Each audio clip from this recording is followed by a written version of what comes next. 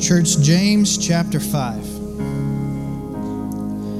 James chapter 5 this morning, as we're kind of getting near wrapping up this book, and I'm telling you, it's just one of the greatest joys of what we do, that we walk through God's Word together and we see how these things tie together, what they mean for us, and that there's no moment in God's Word that's wasted, that He's speaking something very directly to us. And as we've talked about over these last few weeks, what God has got for us as our faith is lived out in works, as it is manifested from what we believe about God and who God is and what God's doing within us. And this morning's no different. And we're going to use one verse this morning to really just begin to land the plane over the next couple of weeks of what God is trying to communicate and show us and reveal to us in His Word about who He is and about who we are and our place as we work from victory. We work from this place of victory in Jesus this morning. And so I want to read the text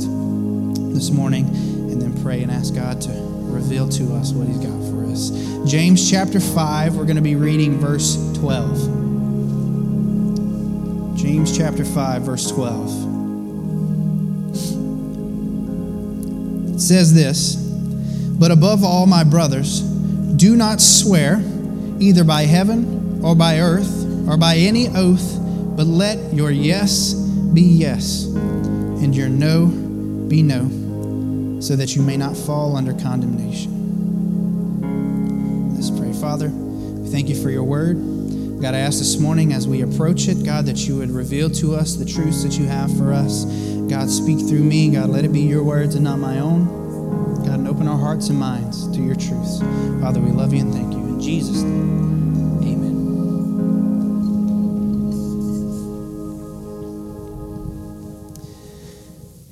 So last week, we talked about the patience that we find in the promises of God and what that does for us, and that the Lord never stops working, that even in our worst situations, in our worst struggles, in our worst suffering, God is using those very moments to develop us, to sanctify us, to mold us into His image, this perfect image that He's working out within us. And this morning as we continue, this whole series has really been so much about our words and our actions matching. Who we are internally and who we act like we are and the things that we say, these things really coming together into this action, into this work that is lived out from our lives, that just isn't for show, that just isn't to appease people around us, or isn't just to be this presentation to make ourselves feel better about a certain standing we have in a community or in a group of people. But He's bringing us to this real, this honest, this very clear picture of who we are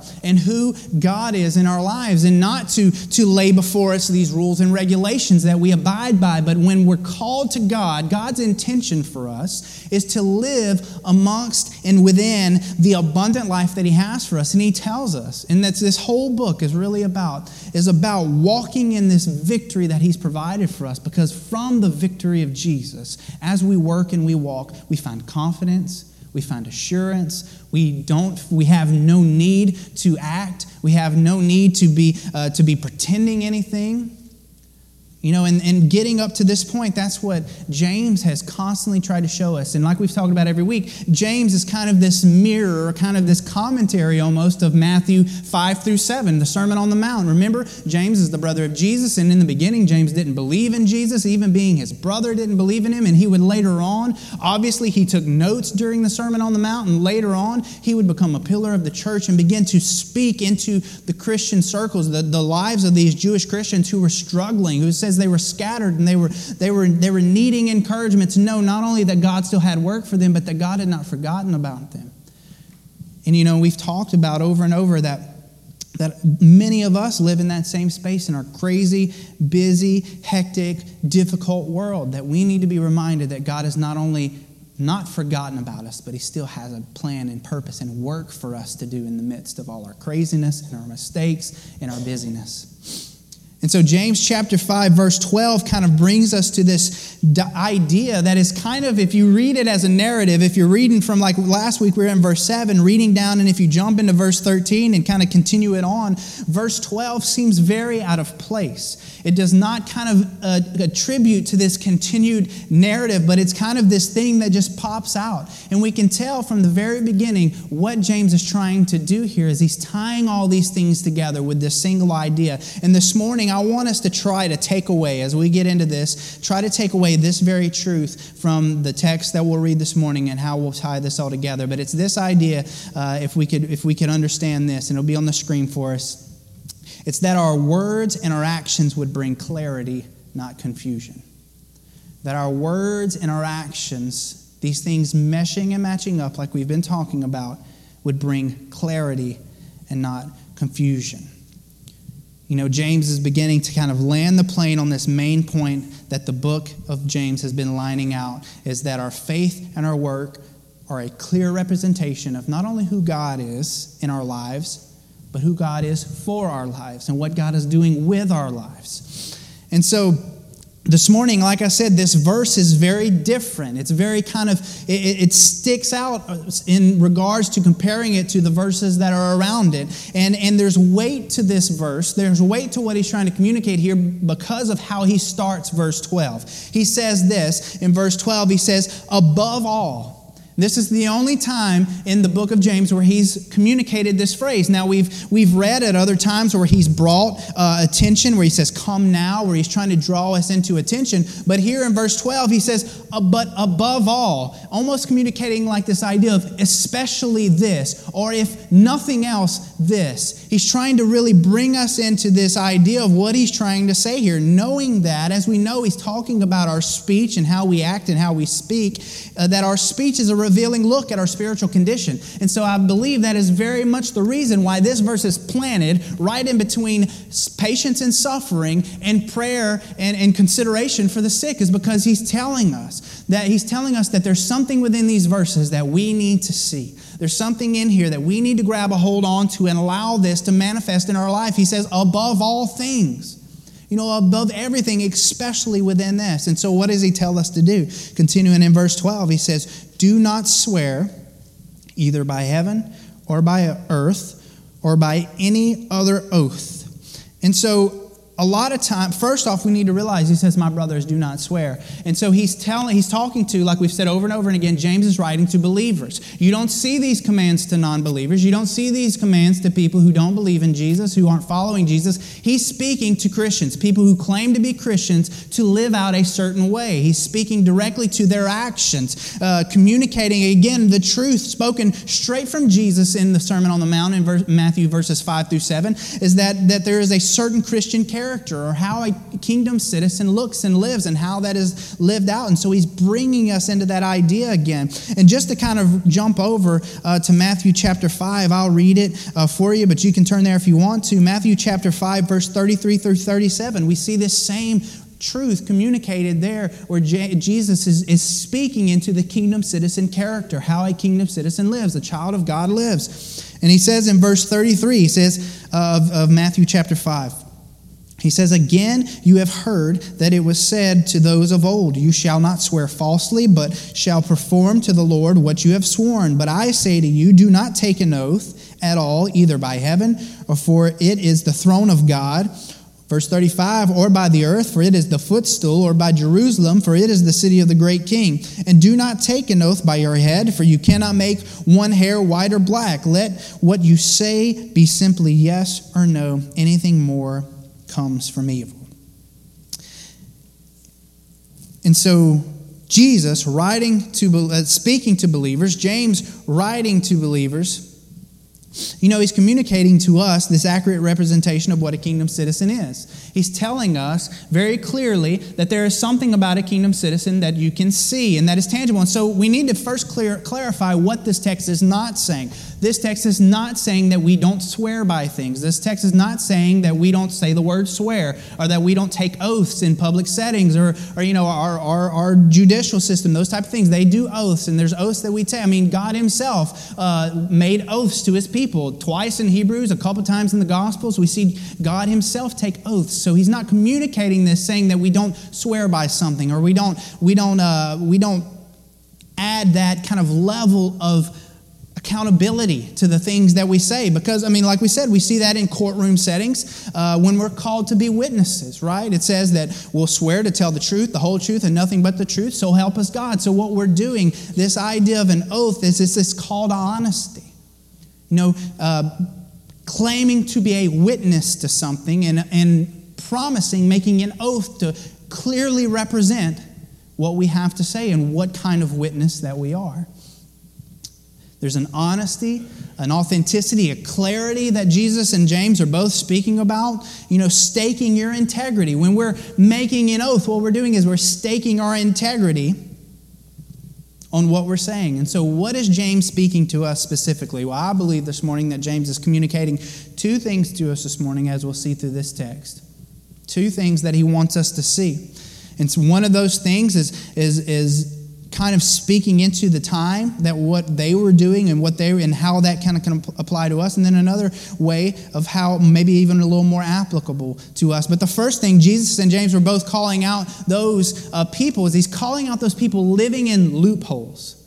Okay, they were living in these loopholes. And what I mean by that is when we make an oath to something, there should be weight to that oath. Right? If we're making a promise, we're committing to something, especially when it comes to our relationship with the Lord. Deuteronomy talks about it in this way. If you make a vow to the Lord your God, you shall not delay fulfilling it, for the Lord your God will surely require it of you, and you will be guilty of sin.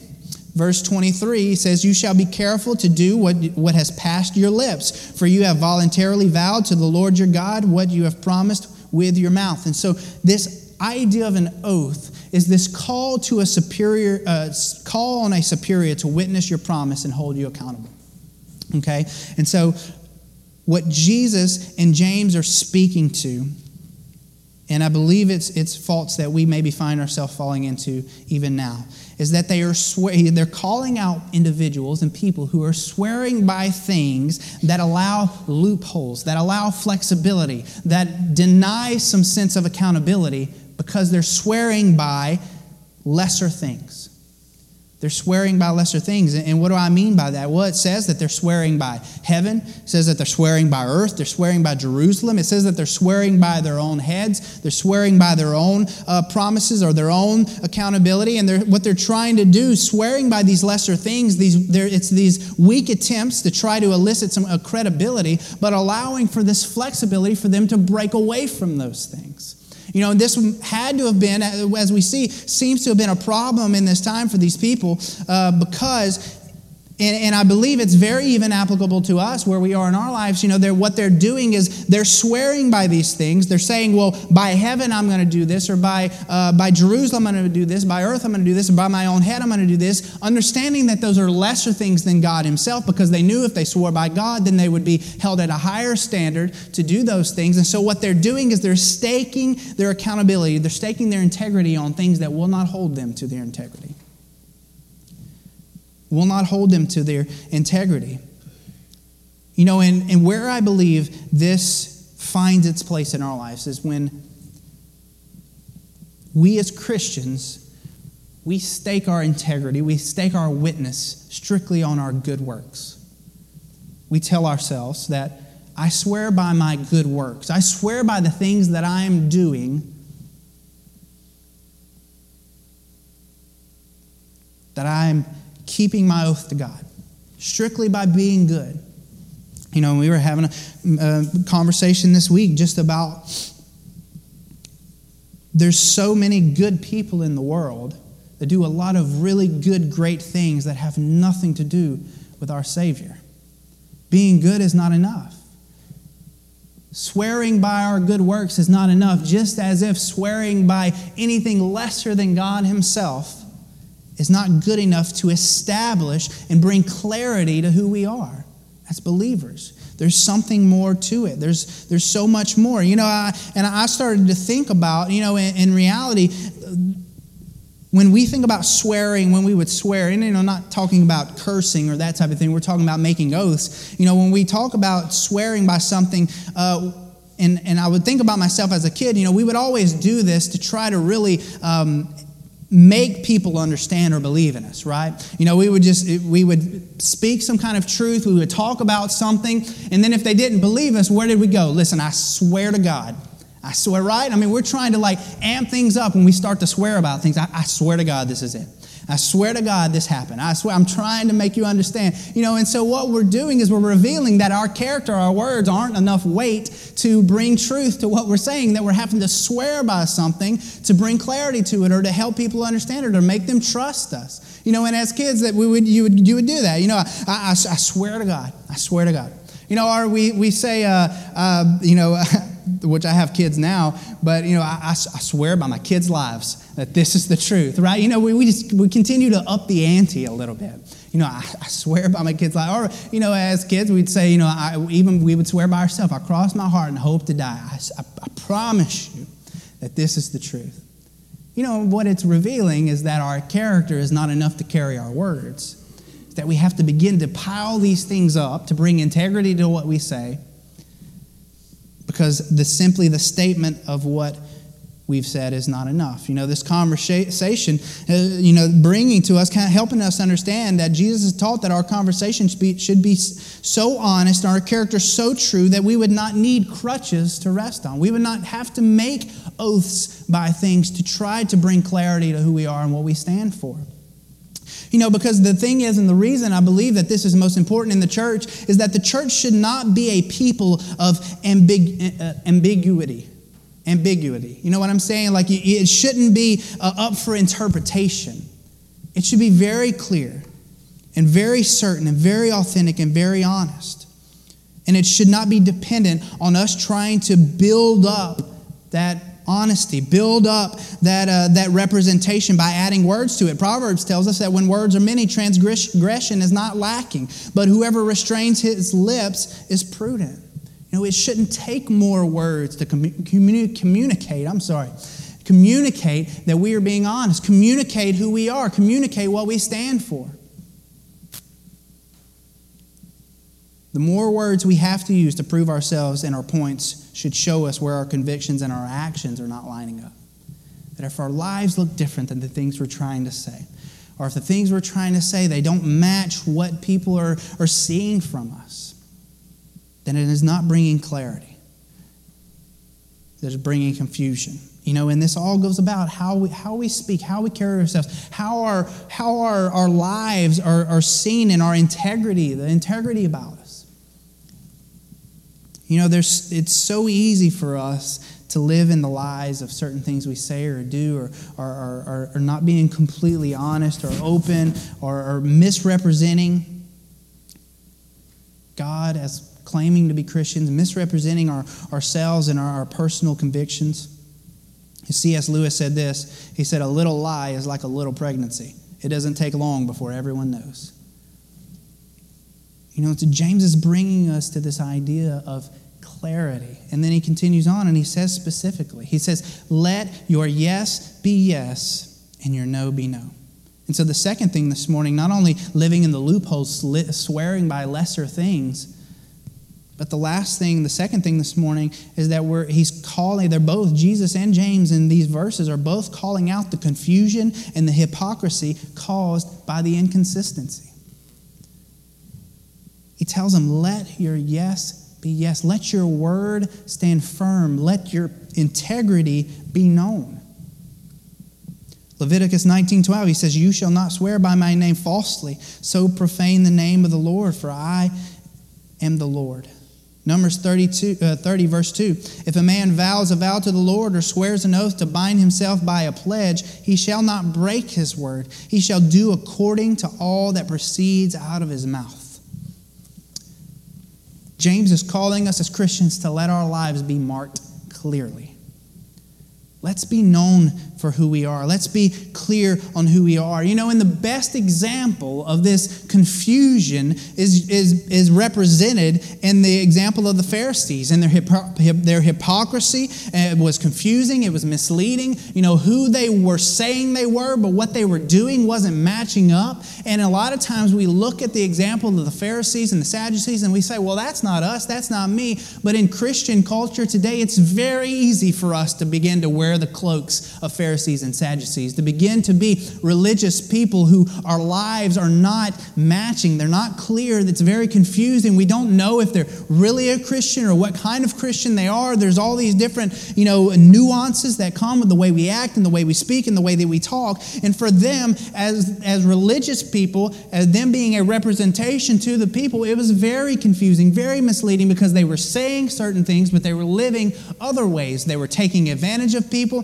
They were misrepresenting God. They were worried about their image. They were worried about their comfort. They were worried about everything at the expense of others and only focused on themselves. And with this, because the message of the gospel is not a selfish message. The message of the gospel is not a self-centered message, because the God of the universe, the King of the universe, stepped down from his throne, put on broken flesh, and died a death that we deserved. He says in his teaching, he says the first will be last and the last will be first. He says, if you've come to be a servant. He said the Son of Man came to be a servant. The gospel is not a selfish message. And so as Christians, if we are ever living our lives in this way that is focused on pleasing ourselves or our own comforts or our own image, it does not bring clarity to the message of the gospel, but it only brings confusion, because the message of the gospel is giving. The message of the gospel is pouring ourselves out, whether that's before the Lord or whether that's before our brothers and sisters in Christ and the people around us. The greatest gift we give is clarity about who we are and who we live for. That is the greatest thing we can give anybody, and that's why James sees this as so important. He says, let your yes be yes and let your no be no. Let the things that you say stand for themselves, and let those things be consistent. Let those things be authentic. Let them be clear. Because this idea is most important in our relationships and in our discipleships, right? I mean, we think about our message and our method being clear in our marriage. I don't want my wife to have to guess how I feel about our walk with the Lord and in our Christian faith in our home. That needs to be clear. The yeses and the nos being what they are. For my kids, it is unfair for me as a parent to teach them a certain way to live, but then to live differently than that. That doesn't bring clarity to the message of the gospel that I'm trying to communicate to them, or the walk of the kingdom citizen that God's called us to. That only brings confusion. And as we know, things that elicit confusion only elicit this idea of rebellion. That we want to push away from things that are confusing, right? I mean, you pick up the book, the instructions of something you're trying to put together. If it doesn't make sense, we throw it away and we just try to do it ourselves.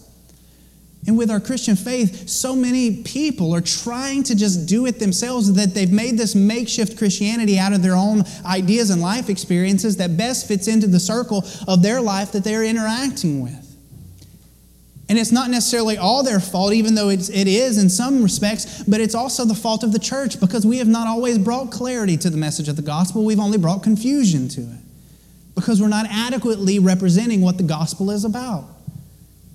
We, just like the Sadducees and Pharisees, have taken it to make it fit me, to make me comfortable.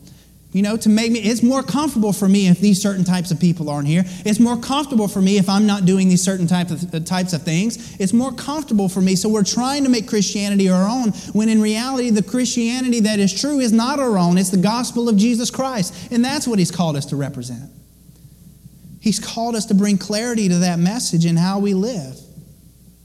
In our marriages, in our parenting, in our friendships, and the people that see us, we should be clear representations of the gospel. Does that mean that we're perfect? Absolutely not, because he doesn't just, and I love that James doesn't only use the word yes. Let your yeses be yes, and let all the time be yes. What does he say? Let your yeses be yes, but then let your no's be no.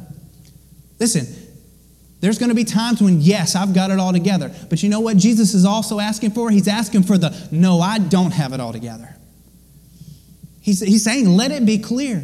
Let the positives be positive. But if it's negative, if there's something going on with you, if there's something you're struggling with, don't let the no be yes if it's not yes. And if the yes is not yes, let it be no. Like, he's trying to bring us to this idea that to be authentic, to be real. He's saying that you don't have to create this image that is not clear.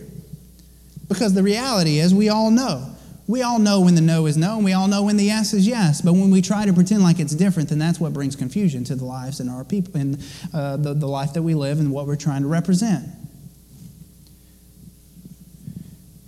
The worst thing we can do for any individual is to bring confusion to the gospel and who we are as Christian citizens in God's kingdom. And I love as Jesus continues to kind of bring about this idea.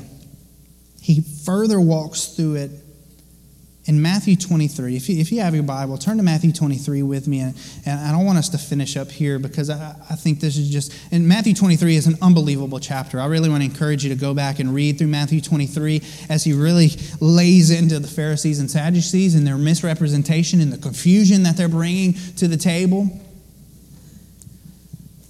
But what we see Jesus do here is he's continuing to teach on this idea of your yes being yes and your no being no, letting the things that you say and the things that you do, letting these things match up and be an accurate representation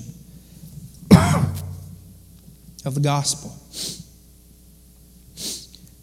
Reading in verse 16, I'm going to read down to verse 23. As he's speaking to those who are living this uncertain, cloudy, confusing, so-called religious Christian life. He says, "Woe to you, blind guides, who say, if anyone swears by the temple, it is nothing. But if anyone swears by the gold of the temple, he is bound by his oath. You blind fools, for which is greater, the gold or the temple that has made the gold sacred? And you say, if anyone swears by the altar, it is nothing. But if anyone swears by the gift that is on the altar, he is bound by his oath. You blind men, for which is greater, the gift or the altar that makes the gift sacred? So whoever swears by the altar swears by it and by everything on it. And whoever swears by the temple swears by it and by him who dwells in it. And whoever swears by heaven swears by the throne of God and by him who sits upon it." Verse 23, "Woe to you, scribes and Pharisees, hypocrites!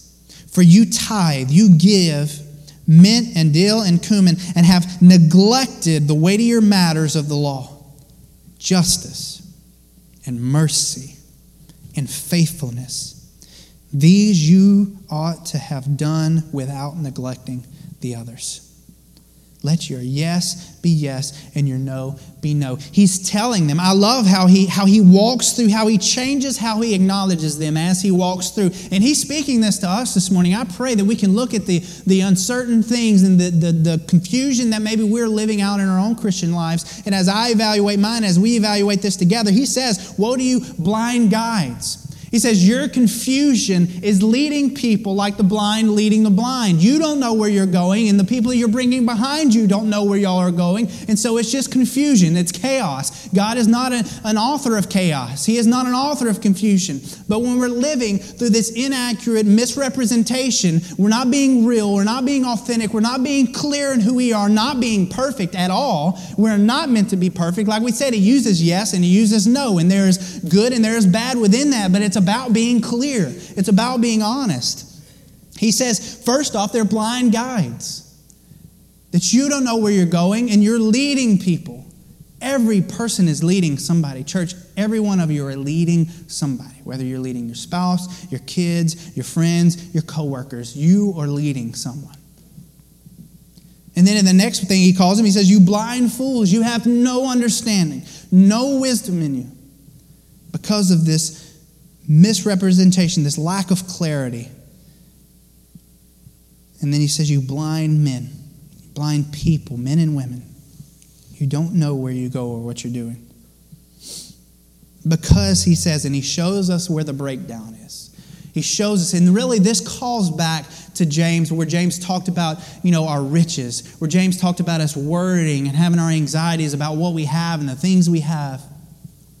I really think this verse begins to connect some of those things in James, where he's telling them, he says, look, or you swear by the temple, or you swear by the gold. You swear by the gifts, or you swear by the altar. And I think this is very interesting as we're finishing up here this morning, but I just want us to see this, that there's these elements that he brings to the table. The temple, the altar, the gold, the gift. And he communicates how separately these things hold no value.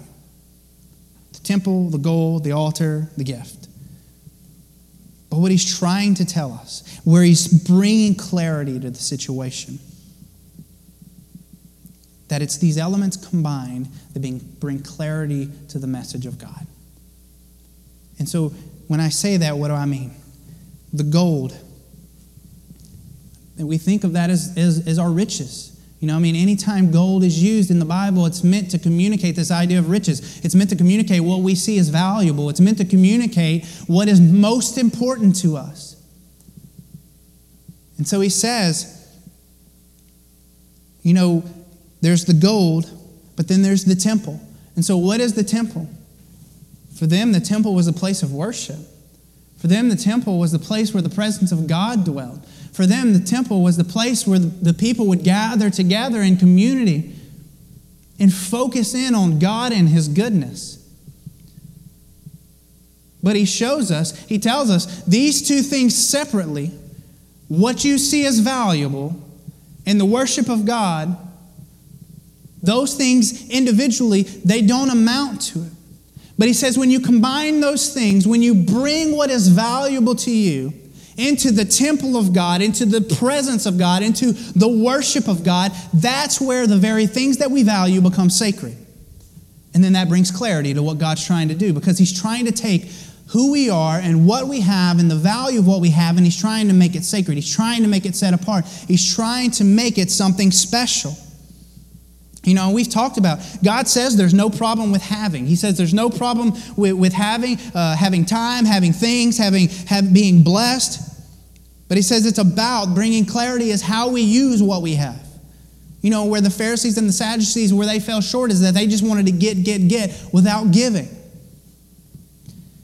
And so what does He say? He said the gold by itself without the temple is worthless. But He says when you bring that gold and it's in the temple, it's the temple that makes the gold sacred. The gold separately from the temple, the gold separately from the presence of God, the gold separately from worshiping a holy God. He said it's worthless. And so the first element of living a clear life, a yes and a no life, is taking what we have valuable and putting it down before the Lord Jesus.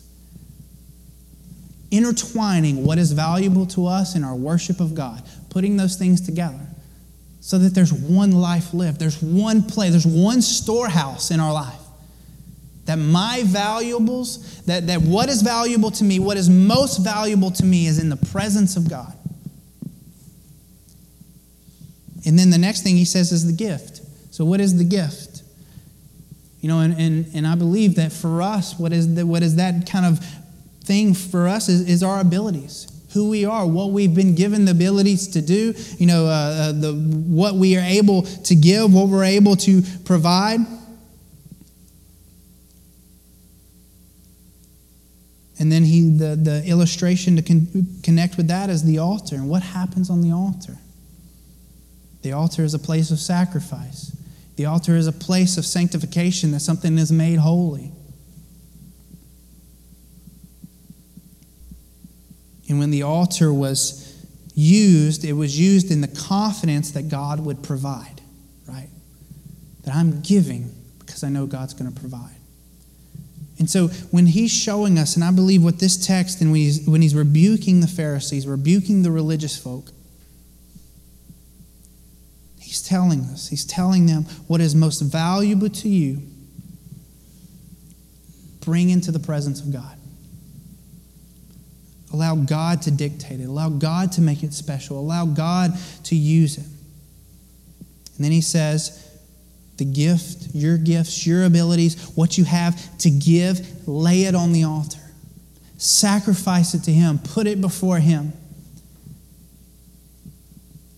And He'll not only make it holy, He'll not only bring value to it, but He'll provide in the midst of that.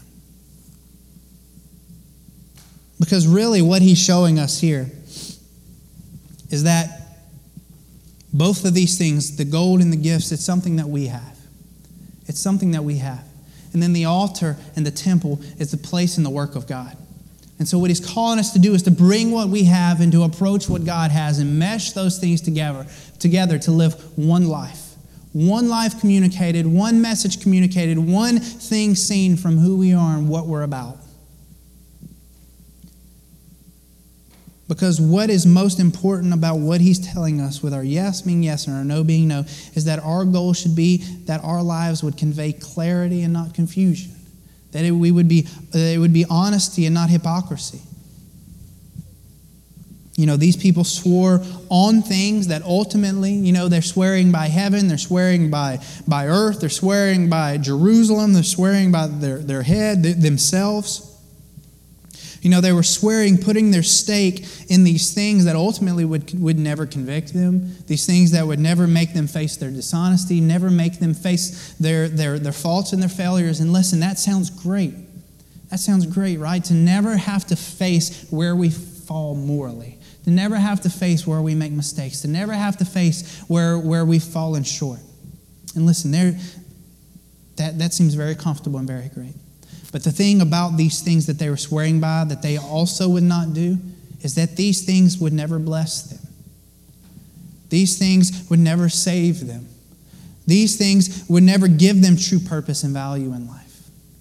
And that's why when he's drawing us into this, he wants us to understand that the greatest oath that we could ever make, the greatest place at which we stake our honesty, our integrity, the greatest witness that we could ever draw for ourselves, the superior witness to your promise and to hold us accountable, is to put it all into the Lord.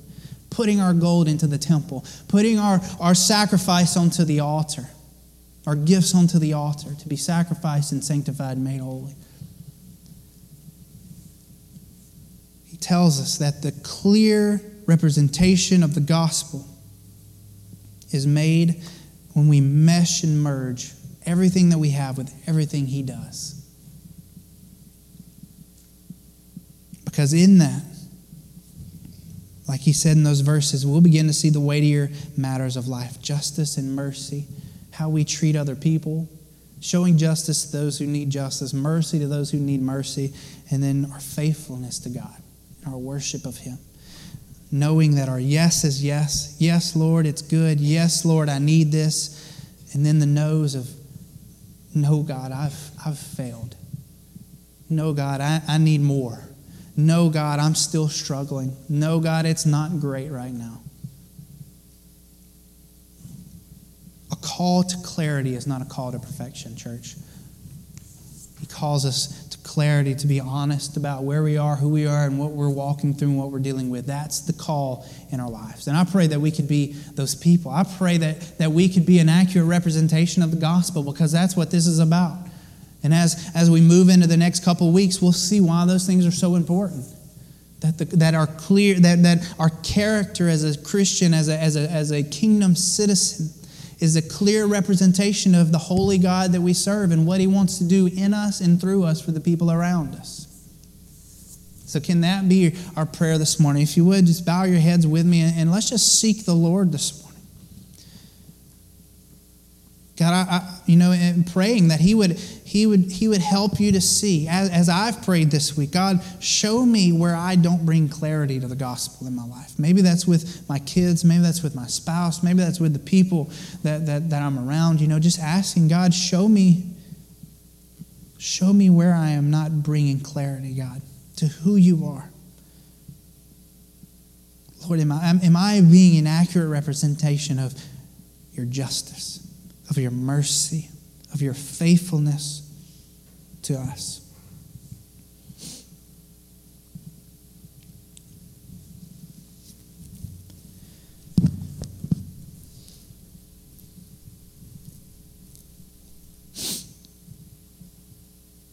Let's seek him, Lord. Ask him. He calls us to come. He calls us to draw near. Lord, give me the strength.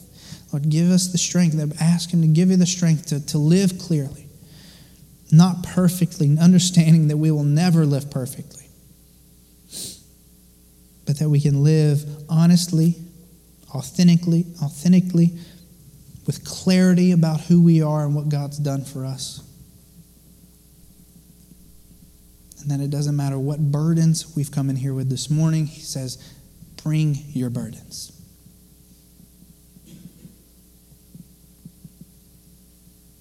If the burdens are clouding up our lives, keeping us from clarity, he says, bring your burdens. He says, and I'll start to work on you. Father God, we just thank you for this morning. God, we thank you for your goodness. God, I thank you for the message of the gospel that you just made so clear to me through wonderful people in my life. God, that the gospel is about mercy. It's about justice. It's about faithfulness. It's about the grace that you offer to us. God, and I pray that we as Christians here this morning, God, could be an accurate representation of that gospel. God, that just like the Pharisees and the Sadducees, it's so easy for us to find ourselves bringing confusion, dependent on other things to prove who you are, but ultimately bringing confusion. God, I pray that our oath would be to you. God, that we, if we swear by anything, we stake our lives on anything, we do it by you. God, not flippantly, God, not shallow, but God, truly just committing our lives, God. Lord, asking you to work on us. God, so that not only will we accept the accountability of that weighty oath, God, but that we would also be in that accepting the grace and the mercy and the justice and the faithfulness in that oath. God, that as we receive it from you, God, we would give it to others around us. God, and like the gold and the gifts that we have, God, that we would be bringing those things to you, God, meshing our worship and our sacrifice, God, giving to you and giving to others around us, Lord. That is what the gospel is about. So, Father, I pray that you would use us to bring clarity to your message and to your method. Father, we love you and thank you and praise you. In Jesus' name, amen.